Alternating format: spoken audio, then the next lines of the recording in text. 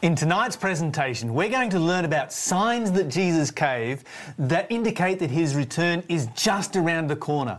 Some of these signs could never be fulfilled before our day.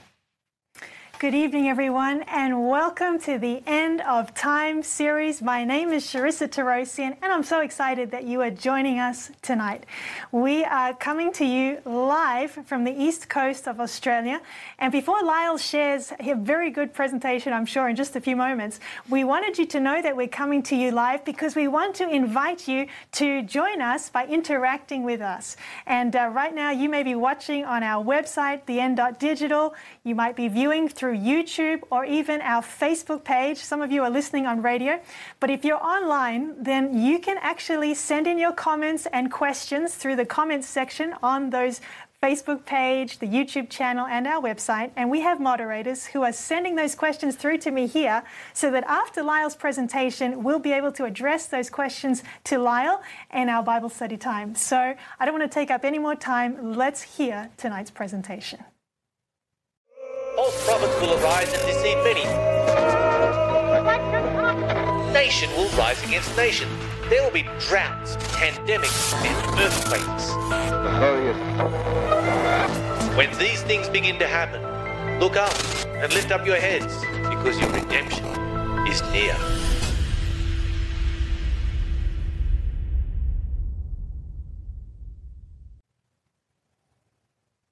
How soon is the end is a question that many are asking and trying to predict at a time when change in our world is accelerating at an out-of-control pace, never experienced before by humanity.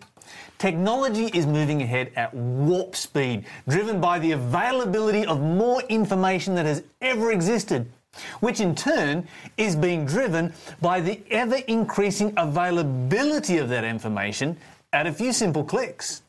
Currently, every 24 hours, we are creating 2.5 quintillion pieces of data. That's 2.5 with 18 zeros after it, and it continues to roll at an ever-increasing rate. Now, I thought everyone was on the internet by 2016. After all, I'd visited some very remote parts of the world where subsistence farmers were living 100% traditional lifestyles with nothing artificial except for the steel blades of their machetes and their smartphones. But between 2016 and 2019, the number of internet users increased by 83%, with no other form of technology having received anything like the similar global uptake. Can it even grow any further? Back in 2016, we were only creating 44 billion gigabytes per day. Now we're creating 463 billion gigabytes with no end in sight to the amount of information we can generate and consume. Not only do we know more than ever, but we are more connected to more people than ever before. Social media is by far the biggest driver of new content on the internet. Approximately a third of the world uses Facebook on a regular basis. When you factor in the too young, the too old, the too disabled, that's a massive chunk of our planet. 4 years worth of video recording is uploaded to YouTube every hour. The future for progress and a better world has never been brighter than right now. Machines do work for us in minutes that once took years and have created a level of efficiency that wasn't even dreamt of a few decades ago. But with all this information, technology, efficiency, and apparent connectedness, is the world becoming a better place? Are we about to enter a nirvana-like new age of enlightenment, peace, and prosperity? Do we really have the tools to solve our world's problems through increased knowledge and machines? Will 1,000 years of peace in the Bible be accomplished by technological advancement and increased civilization? Well, let's see how well we're progressing. In the 10 years leading up to COVID, depression increased by a staggering 18.5% according to the World Health Organization. An example of this is the United States, which reached an 11% depression rate in the years leading up to COVID. Since COVID, that number has jumped to 42% of the United States population suffering with depression, Amongst young adults, that number is 75%, with 1 in 4 having considered suicide in the last month. Now, those are truly alarming figures. Many are asking, if life is so good for our generation, why are we killing ourselves? What has gone so drastically wrong with our species that we are self-destructing so badly? And not just ourselves, but our offspring. We take the lives of a quarter of our unborn children, all to make the world a better place for the children we do save. But after decades of this practice, we are neither wealthier nor happier as a society. Others are desperately looking for answers and solutions in fads of various kinds. 10 years ago, there was one gender clinic servicing the entire United States. Now there are over 300. And this is not being driven by a cross-section of ages and genders, as would be expected if this was the result of the normalisation of the trans experience. It's being driven by teen girls. Before 2007, gender dysphoria was unknown amongst this demographic. Now we have the social contagion of young girls dealing with the insecurity of changing bodies and social pressures, receiving permanent, life-altering chemical and surgical procedures on their own recognizance, no parental permission required, no psychologist or psychiatrist recommendation needed, nothing more than a self-diagnosis from something as simple as Dr. Google. That's all that's required. And these operations have increased at a rate of 4,400% among teen girls, while remaining relatively unchanged amongst other groups. This social contagion has resulted in some girls' schools reporting 30% of their Year 7 students as transgender. Predictably, and tragically, up to 90% of up to 90% of them choose to detransition. And many of them condemned to live their lives without breasts or the possibility of having children. To think that we approve medical procedures with such a high failure rate in an era when information is so easily obtainable is a tragedy beyond imagination.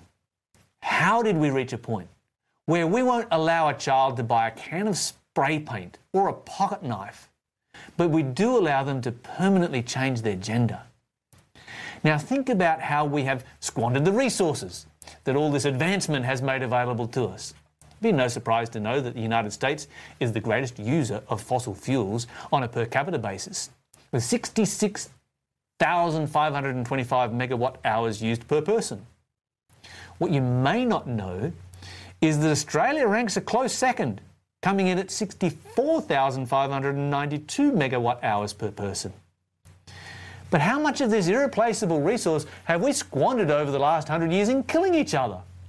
The number's hard to pin down, but we know that the United States alone, on average, uses as much fossil fuel each year. The United States military alone uses as much fossil fuel each year as Norway and Sweden combined.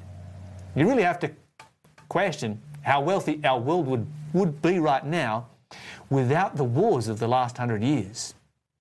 And while we're considering armed conflict, let's take a moment to think about how laws have changed in recent times.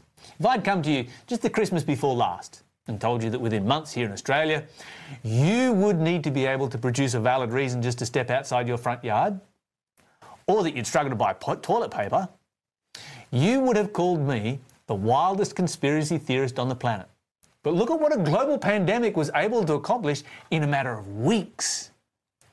And what would you have thought if I told you that within 12 months a law would be passed under which you could be extradited to Victoria and imprisoned for merely accepting someone's sincere prayer request and acting on it? Now, of course, this terrible piece of legislation is not just bad for religious liberty, but tragically it strips the LGBT+ and transgender community of choice as well. Or what if I told you that as a parent, a law would be passed that your neighbour could report you for having a conversation with your child explaining to them what their gender was based on science. And as a result of that report by your neighbour, you could lose your children and serve a prison sentence. Well, it's all happened. And now on top of that, here in New South Wales, in the last 24 months, we went from the worst drought on history to the worst bushfires on record, to floods, to a global pandemic, to a mouse plague of truly apocalyptic proportions, back to record-breaking floods, and finally more lockdowns. Are we becoming normalised to living in crisis mode? Now, we fight hard for women and children to be protected from abuse, and yet it seems the harder we fight that battle, the worse it gets. Maybe because we do nothing to stop the causes of that abuse. In fact, society seems to do the opposite. We left bottle shops open while we closed churches. And at the age when children should be playing with Legos, instead they are watching violent, selfish, misogynistic, hardcore pornography and being told that's normal by some school teachers. Last year, porn sites received more website traffic than Twitter, Instagram, Netflix, Zoom, Pinterest and LinkedIn combined. In 1 year, 2019, on one porn site, 665,000 years worth of porn was consumed. That's more than 100 times the age of our world, and this took place over 42 trillion site visits. And the latest research indicates that 22% of porn is consumed by under 10-year-olds. And yet 75% of parents still somehow think that their children isn't looking at porn. How do we ever expect to solve the problem of abuse while we allow the internet to groom our children to be victims who then grow up to be abusers? We're facing a civilization that, rather than being a society with traumatised people, is a traumatised society. What will that look like in the next decade? Now, at this point, you might think that I'm the most negative person on the planet, but I'm not. I'm actually filled with hope for a very bright future indeed, and in the very near future. You see, all that is taking place in our world right now is exactly what Jesus said would be taking place just before he returns. Thinking men and women of all classes are observing the strained, restless nature of our world at this time and are recognising that something great and decisive is about to take place. Students of the Bible know and recognise that time is about to end, that Jesus is about to return. You see, out of all those who predict the end of humanity, whether they're evolutionists or mystics or prophets, the Bible is unique in that it predicts a very bright future full of hope, with promises of joy and peace in a world made new with Jesus, establishing a government of love. And I want to add that these are promises that can be trusted, for how else could Jesus have predicted the exact condition of our world right now? Let's take a moment to look at some of those predictions and promises. Wow, Lyle, that was an epic rendition of all the facts that are happening today in our world, and it's not a pretty picture. Well, I only just covered the surface, just scratched the surface really. We could talk about so many more things, and maybe we'll get time to do so as we go. All right, well, I'm so glad that we're going to look at what the Bible has to say, and if you enjoyed tonight's presentation so far, we also want to remind you that there is a free offer connected with each presentation, and tonight's one, it's entitled The Global Reset, and if you'd like to obtain your free offer, you just simply have to text the word SIGN to our number, which is, you can see it on your screen, it's 0428 833 386, and I'll plug it again as we go through this. But Lyle, let's get into the Bible. Yeah, let's look at some of these Bible passages. Yeah, because I know that you're excited about this, and I am too. I've been waiting for it. All right. Well, let's go maybe to Malachi.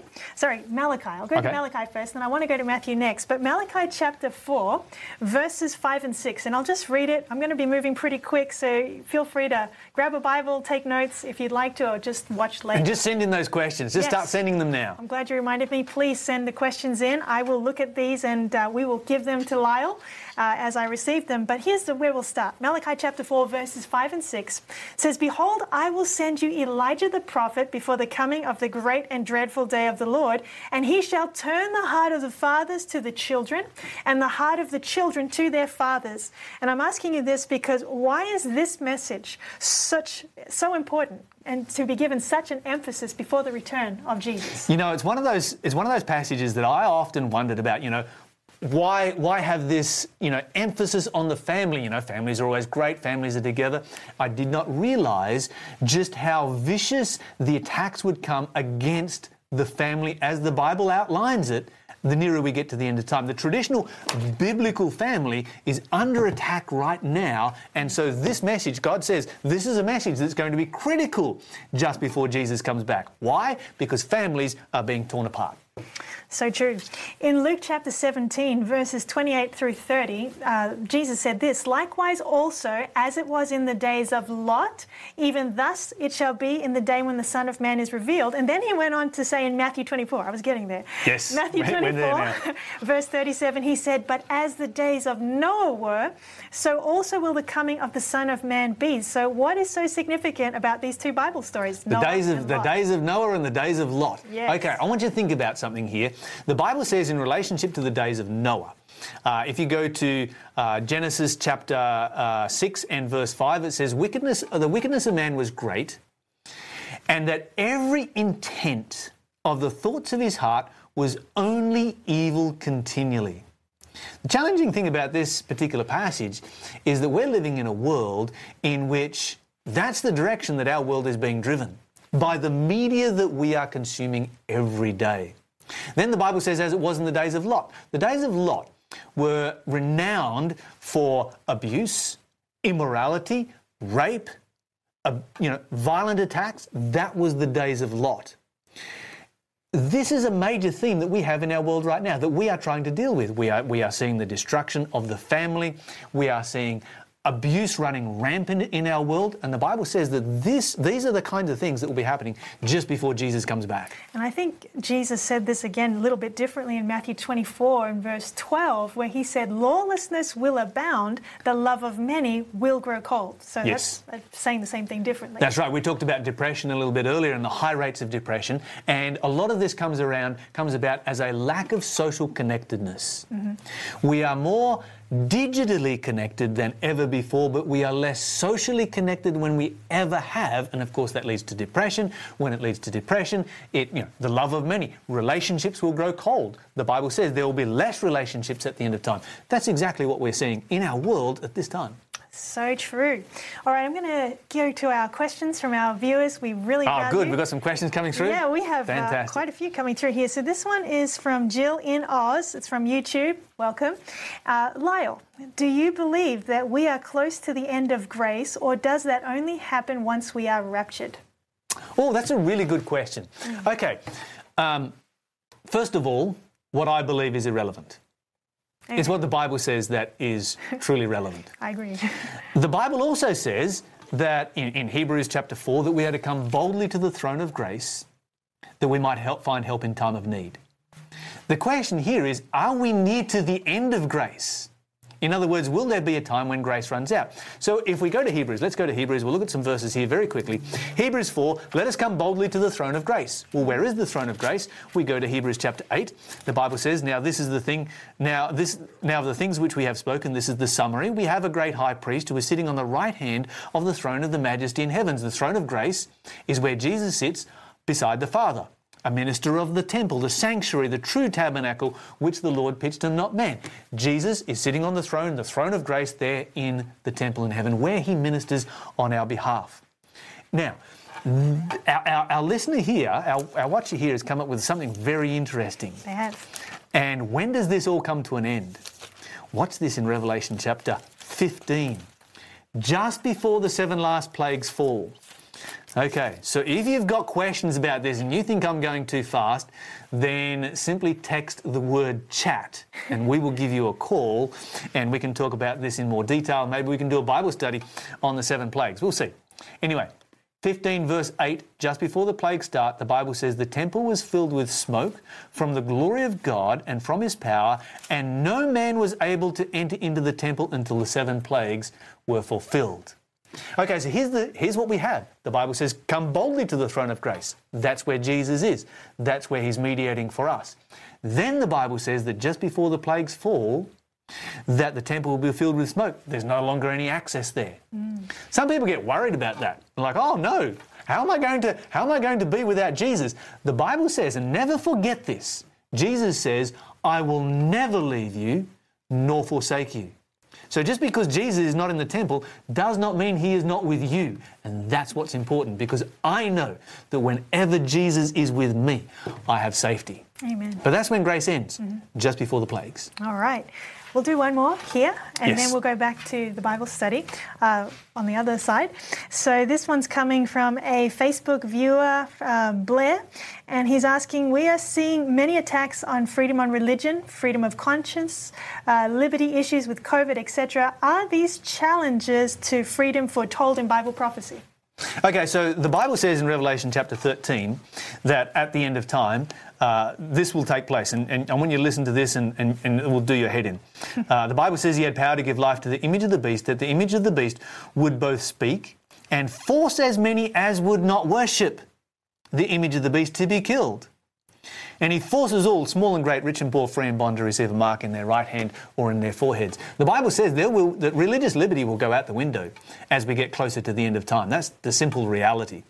And so, yes, when we see religious liberty being eroded in the laws that are being enacted right now, whether it's with COVID or with anything else that is happening, we see precedents being set up that students in the Bible recognise are stepping stones. And some of these are just small stepping stones, some of them subtle, but they are stepping stones to further reductions in religious liberty that will actually bring about what we are reading right here.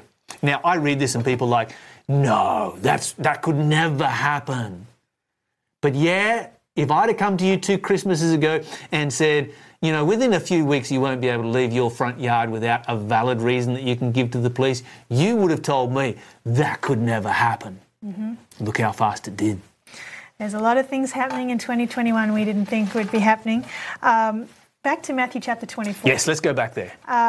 Jesus says the disciples come to Jesus privately in verses 1 to 4, and they say to Jesus, tell us, what will be the sign of your coming and of the end of the world? And then Jesus says to them, basically, take heed, first off, that no one deceives you. Yes. So the first question we need to ask is, what is this deception all about? Okay, so there are a lot of things that we could talk about in relationship to this deception right here.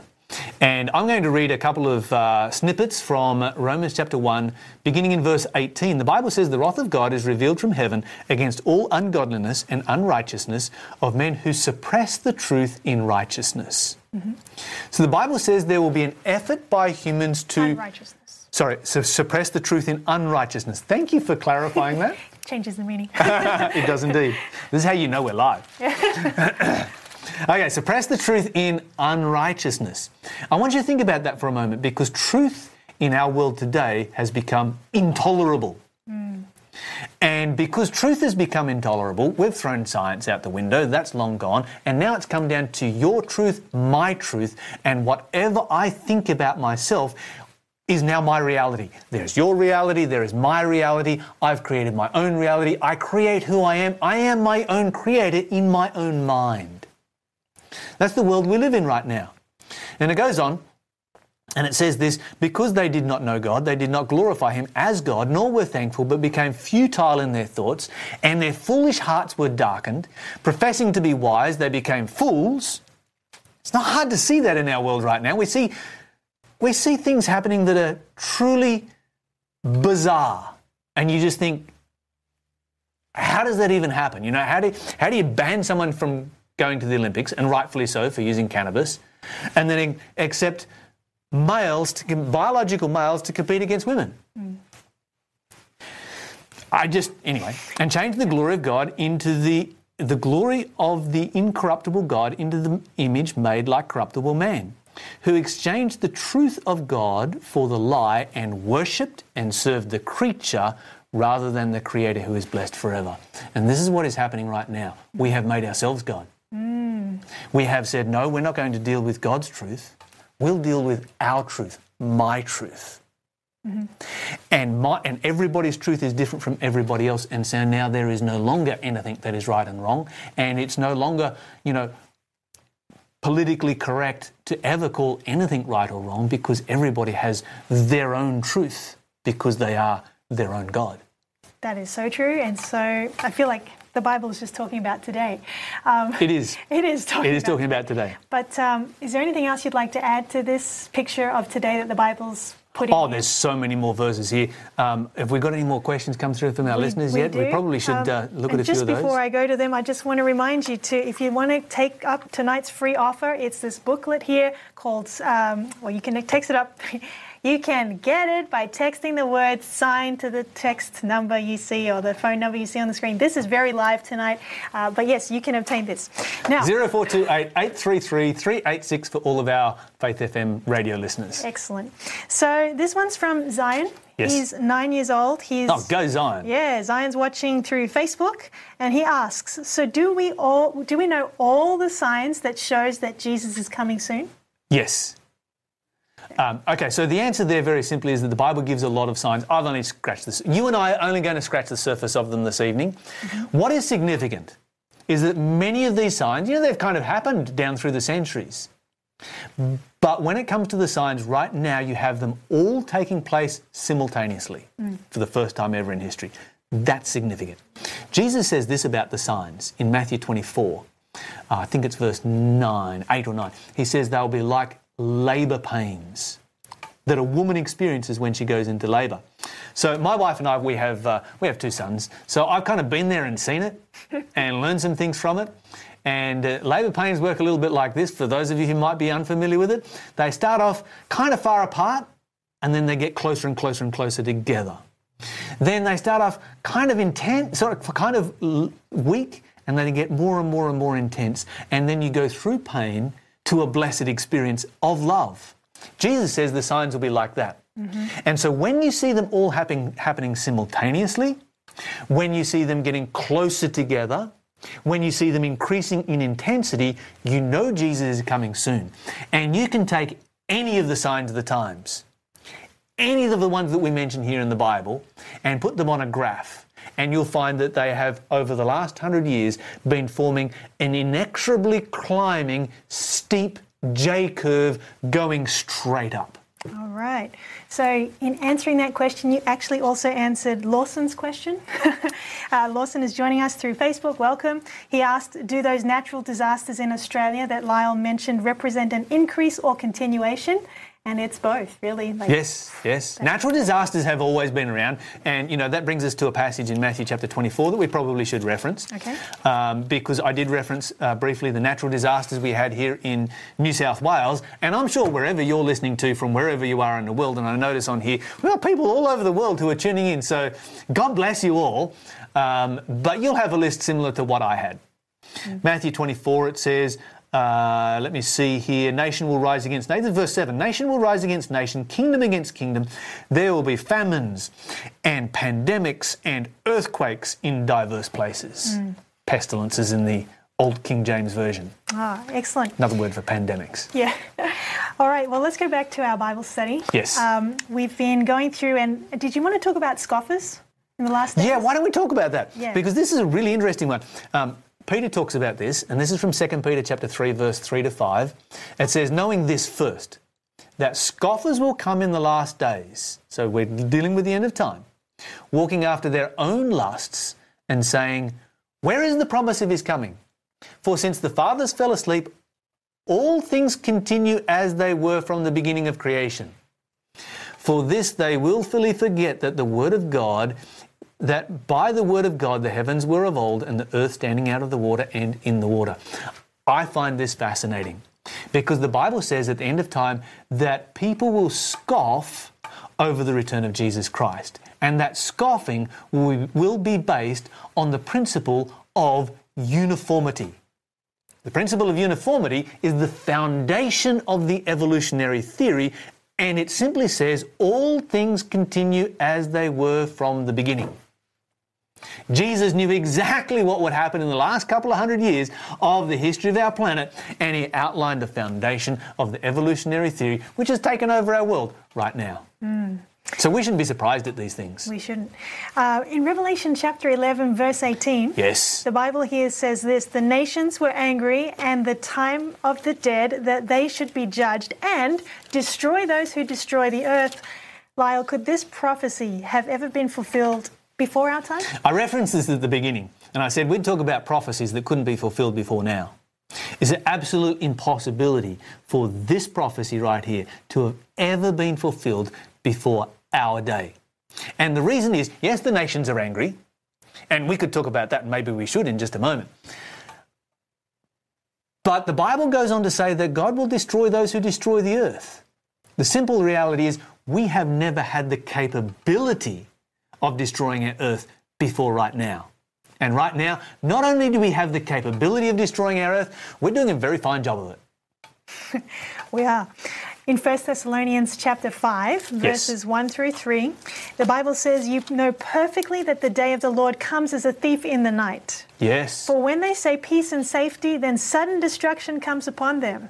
So what's the number one topic that people are talking about right here? Okay, if you combine that with the last verse that we just read, you've got the nations were angry, Yes. and everybody's talking about peace and security. Nice. Is that what's happening right now? It's exactly what's You happening. know, you can go back to 9/11. I'm old enough to remember 9/11. And you go back to 9/11, and that was probably the time when we kind of traded freedom for security. And ever since then, security and safety has been kind of like what we have served. Really true. All right, going back to some questions from our viewers. Thank you for sending them through. This one's from YouTube. And Priesty77. Question, Jesus says, "If you love me, keep my commandments." With this in mind, is it possible that Matthew 24 verse 12, where it says the love of many shall wax cold, is referring to Christians rather than the world? Yeah, this is a really interesting question. If we go back to Matthew chapter 24, when Jesus begins this passage, he says here, watch out in verse 4 that no one deceives you. We read that earlier. So that can only apply to Christians because the world is already deceived. This is a message definitely here for Christians, absolutely. And God recognizes that at the end of time, our relationships are going to be under just as much attack as everybody else's, and love will grow cold, depression will rise, relationships will fall apart more and more and more so the nearer we get to the return of Christ. And I might add to that, our love, our connection with God, which is our most important of all of those relationships. Amen. This one's from Paraphrase in YouTube, and it's, what is the most compelling prediction in the Bible regarding the condition of the world at the end of time? Okay, so I'm going to go to Daniel chapter 12. Oh, okay. Daniel chapter 12. And I was going to keep this one for the Bible study, but somebody asked me what I see as the most compelling prediction. This is the one that I see as the most compelling. In verse 4, the Bible says, "But you, O Daniel, shut up the words and seal the book till the time of the end. Many will run to and fro." I'm reading from the old King James Version because I just love it. Many will run to and fro. In other words, they'll be travelling backwards and forwards. And knowledge will be increased. We began by talking about the increase of knowledge. Now, in this passage right here, in context, it is specifically speaking about knowledge of the book of Daniel. And the book of Daniel is all about the end of time. So the Bible says there's going to be an increase of knowledge about the end of time, and as a result of that, people are going to travel all over the world and spread the message of the book of Daniel all over the world. Now, the simple reality is that without the increase of knowledge in the technological world, we can't have people spreading the knowledge of the book of Daniel all over the world. That's true. You can't separate those two from each other. That's an impossibility. People sometimes try and do, and they're like, oh, this has got nothing to do with technology. No, technology is how we are actually fulfilling this prophecy right here. And so, you think about it right now. 30 years ago, we were able to sit here in a room like this and have people from literally every part of the globe watch a presentation on the signs that Jesus is coming back. And we can have people, I haven't even looked on the screen here yet to see where all those countries are coming, people are watching from. But I know from past VN.digital programs that we've done, you've got people from places like Iran. Try going there and preaching this message in public and see how long you get on. That's right. I've been to Iran. It's a bit of a crazy place. Beautiful country. See, what you're saying, Lyle, is what's happening right now is part of the signs of the end. Yes, the explosion of knowledge and technology is enabling us to literally explode in getting the knowledge of the Bible out to the world. Very exciting. And it's just going at a rate that we can't even begin to imagine keeping up with. Absolutely. Back to our Bible study. Yes. Time is on the march and we don't want to reach the end of time before So what you did there.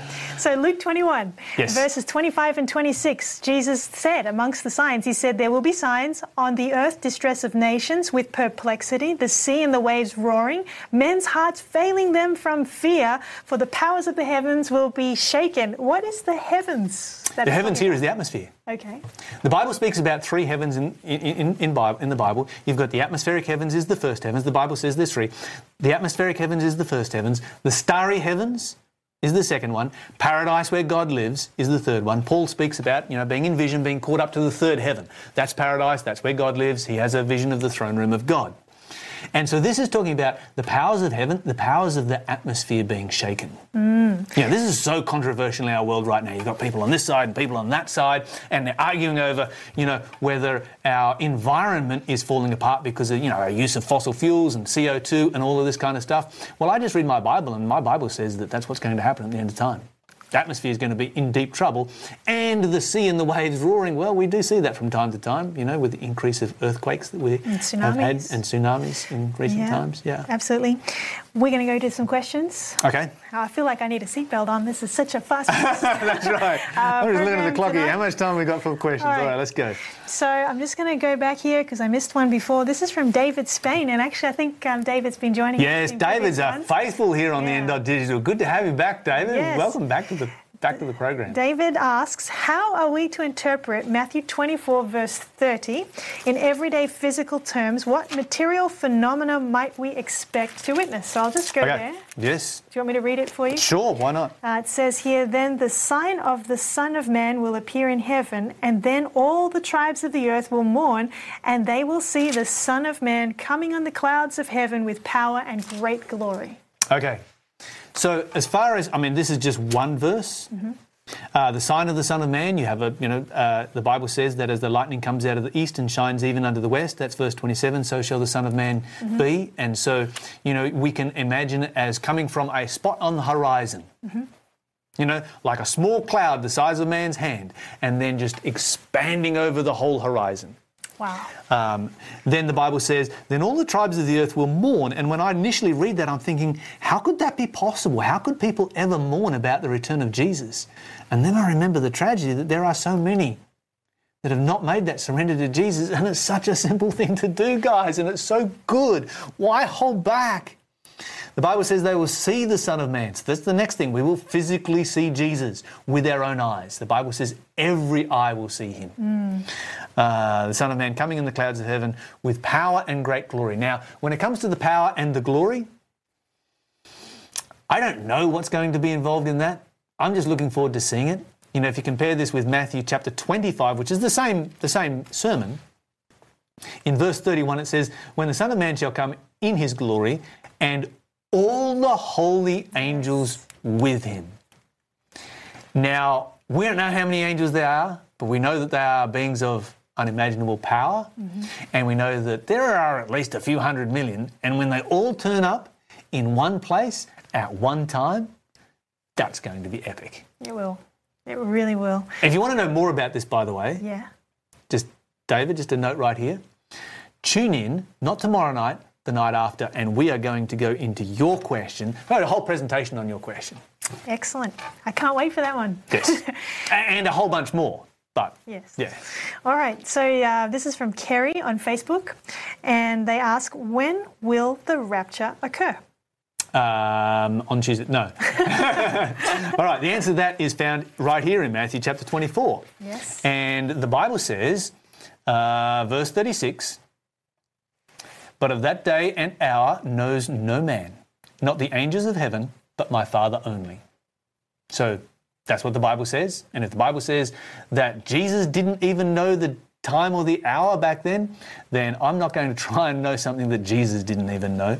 I will say this, and just in answer to possibly an unspoken question by some of our listeners, the word rapture is not a word that we often use in the English language today, unless you're a Christian. It's one of those Christianese words. It simply means to be taken up. And so when will Jesus come back so that we can be taken up to be with him? That's the simple way of describing the rapture. All right, thank you, Lyle. This one's coming from Robert. He's a YouTube viewer as well, and I can see I know him. Okay, Good. I think I've seen Robert before. He's from overseas. Welcome, Robert. Question, is fear something we should have because of what's ahead? If not, how should we handle ourselves in such situations? Yes, it's one of those things, you read what these signs of the times right here and it's like, oh, wow, I'm not so sure about that. You know, the Bible has a wonderful promise. And for anybody out there that is feeling anxious about what the Bible says this evening, I want to share this promise with you. And it's found in Psalms 91. Psalms 91 it's a poem, it's a song, it's a prophecy, and it is all about the end of time. And it's about the experience of God's people at the end of time. And so here's my homework for you all this evening. My homework is go home and read Psalms 91. Dwell on it. Meditate on it. I guess, well, you're probably already home, but for those of you who are at watch parties, go home. We go over to Psalms chapter 91, and, you know, there's some just fantastic gems right here. Let me read for you. He that lives in the secret place of the Most High will hide under the shadow of the Almighty. That's where we can hide at the end of time from all of the trouble, all of the strife that is coming on our world. It goes on to say, 1,000 shall fall at your side, 10,000 at your right hand, but no plague is coming anywhere near you. Amen. Yeah, there's some pretty heavy stuff in the Bible in relationship to those things that will happen just before Jesus comes back. But remember, it's like the birth pains. You go through pain that's kind of intense to a blessed experience of unimaginable love. You know, Lyle, as you were just sharing that, another verse came to mind, the words of Jesus in Luke 21, verse 28 as well. He said, now when you see these things begin to happen, look up, lift up your heads, because your redemption is drawing near. Yeah, isn't that great? Yeah. In other words, don't become discouraged about it. Don't be a Debbie Downer. Don't be like, this is so terrible and all the rest. And that's why I said, some people, when I start these presentations, some people are like, whoa, that's pretty heavy. That's pretty negative stuff. No. This has actually got a silver lining of epic proportions. Amen. Look, time is running, but we're going to take another one here. Okay. And it's kind of not a question, it's a comment from someone on YouTube who obviously doesn't really agree with everything, and they just said, the Bible is a load of rubbish. Okay. So what would we say? What would you say to someone who thinks well, this is the challenge that I'd throw out to somebody who feels that way. And I understand that. I respect that. Not everybody has to agree with, what's being presented here on the N.Digital. The Bible is unique. Let me share with you something that is unique about the Bible. It's a pretty thick book. By anybody's standards, that's going to take you a while to read through from one end to the other. I don't know that... Have you ever tried to sit down and read it in one sitting? I haven't done it in one sitting. What was the shortest amount of time it took you to read it, do you think? It took me a year to get through the whole thing. Okay, so there you go. It's a decent-sized book. A third of this book right here is made up of predictive prophecy. Find me any other book anywhere in the Bible, in the world, that makes that claim on that level. And then what you're going to find here is that 99% of all of the prophecy in this book right here has already been fulfilled, is historically verifiable. You can go back and you can check it for yourself. And if you don't believe me, you need to tune in here tomorrow night and jump on the website tomorrow night to watch tomorrow night's show, because I'm going to show you just one. We're going to, out of all of those pages, I'll show you one page of prophecies, detailed prophecies, accurately fulfilled, right down, over a 2,500 year period, right down into our time and into the future. That's tomorrow night's presentation. I challenge anybody who thinks that the Bible is a load of rubbish to come on tomorrow night and say the same thing after hearing that presentation. All right. We look forward to that one, Lyle. Yeah, me too. This is the last one I think we'll do from here, and then we'll go back to our Bible study. Okay. This is from a YouTube viewer, Danny, and he's asking question, what is the best way to remain undeceived? Okay, so very simply, let me just put this out there. You need to know your Bible inside out, back to front, and upside down, because when you know what the Bible says, you know what the truth is. If you know what Charissa and I say, you may know what the truth is. But if you know what the Bible says, you do know what the truth is. One of the problems that we have is that too many people listen to whatever the preacher says, and they go home and they say, well, that must be true. because the preacher said so. No. You need to go back and you need to look at what Charissa and I have been talking about here this evening, and you need to compare it with the Bible for yourself, because when you know what the Bible says, then you know what the truth is. Amen.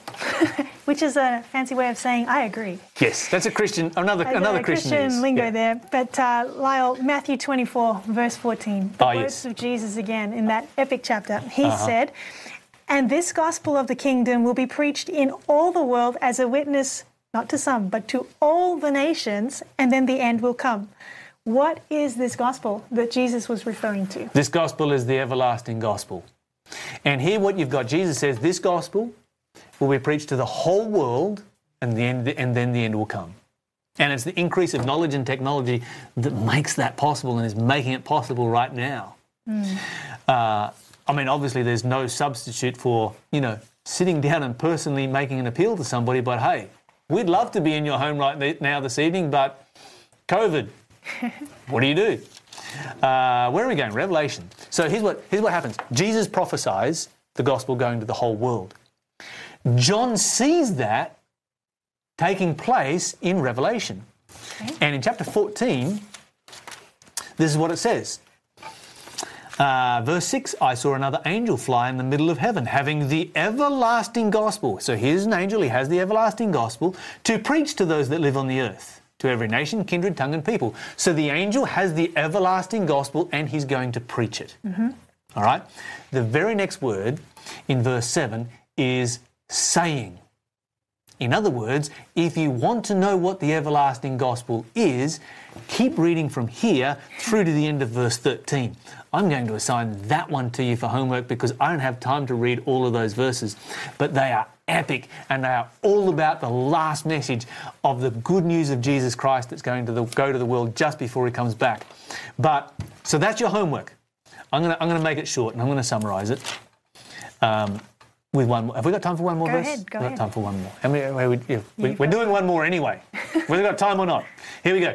2 Peter chapter 3, the Bible says in verse 13, "Nevertheless we, according to his promise, look for a new earth we look for a new earth wherein lives righteousness." That's the promise that Jesus gives to us. And then he says, "Wherefore, beloved, seeing that you look for these things, be diligent, that you may be found of him, in peace, without spot and blameless." That's the gospel that Jesus offers to you this evening. Jesus comes to you this evening and Jesus says, I can make you ready for everything that's coming in the future. I can make you ready for my return. I can make you pure and spotless. I can take away your sin. I can take away your guilt. I can take away your shame. I can give you peace. That's what Jesus offers to us. And he offers it to us by us surrendering and giving our lives to him. Why won't you make a decision to give your life fully, completely, and totally to Jesus this evening? Now, if you want some help with that, maybe it's something new for you, I don't know. Simply text us the word chat. We'll give you a call. We're happy to have a chat, have a conversation, and talk to you about what it means to give your life to Jesus Christ or any other Bible subject that you'd like to talk about. Of course, the numbers are 0428 833 386. And Lyle, not only if they want to chat with us, but also if you would like to take up tonight's free offer, it's this little booklet here. Just text the word "sign" to the same number, and we will make sure that we can get this to you. So before we sign out tonight, Lyle, what can we look forward to tomorrow? I've kind of been hinting at this all the way through, haven't I? Okay, so we're going to look at a prophecy that was given 2,500 years ago. It wasn't given to a follower of God. Okay, so that's the interesting thing. It was given to somebody who was a rank pagan. Okay, and it's a prophecy that spans from his time to our time and into the future, but not very far into the future, only just into the future. And what we're going to do is we're going to look at how it's been fulfilled down through history, fulfilled in ancient history, fulfilled in medieval history, fulfilled in modern history, fulfilled in our day, fulfilled again in the last couple of years. That's what we're looking at tomorrow night, and that prophecy is all about the time of the end. Well, I don't know about you folks, but I'm already excited about tomorrow night's presentation. And thank you, Lyle, for tonight. I've actually really enjoyed that as well.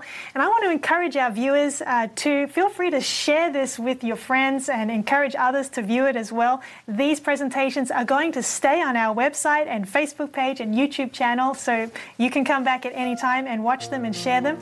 But our time tonight has come to an end. It came to an end rather quickly, but we want to look forward to seeing you again tomorrow night. May God bless you, and thank you for joining us. This media was brought to you by Audioverse, a website dedicated to spreading God's Word through free sermon audio and much more. If you would like to know more about Audioverse, or if you would like to listen to more sermons, please visit www.audioverse.org.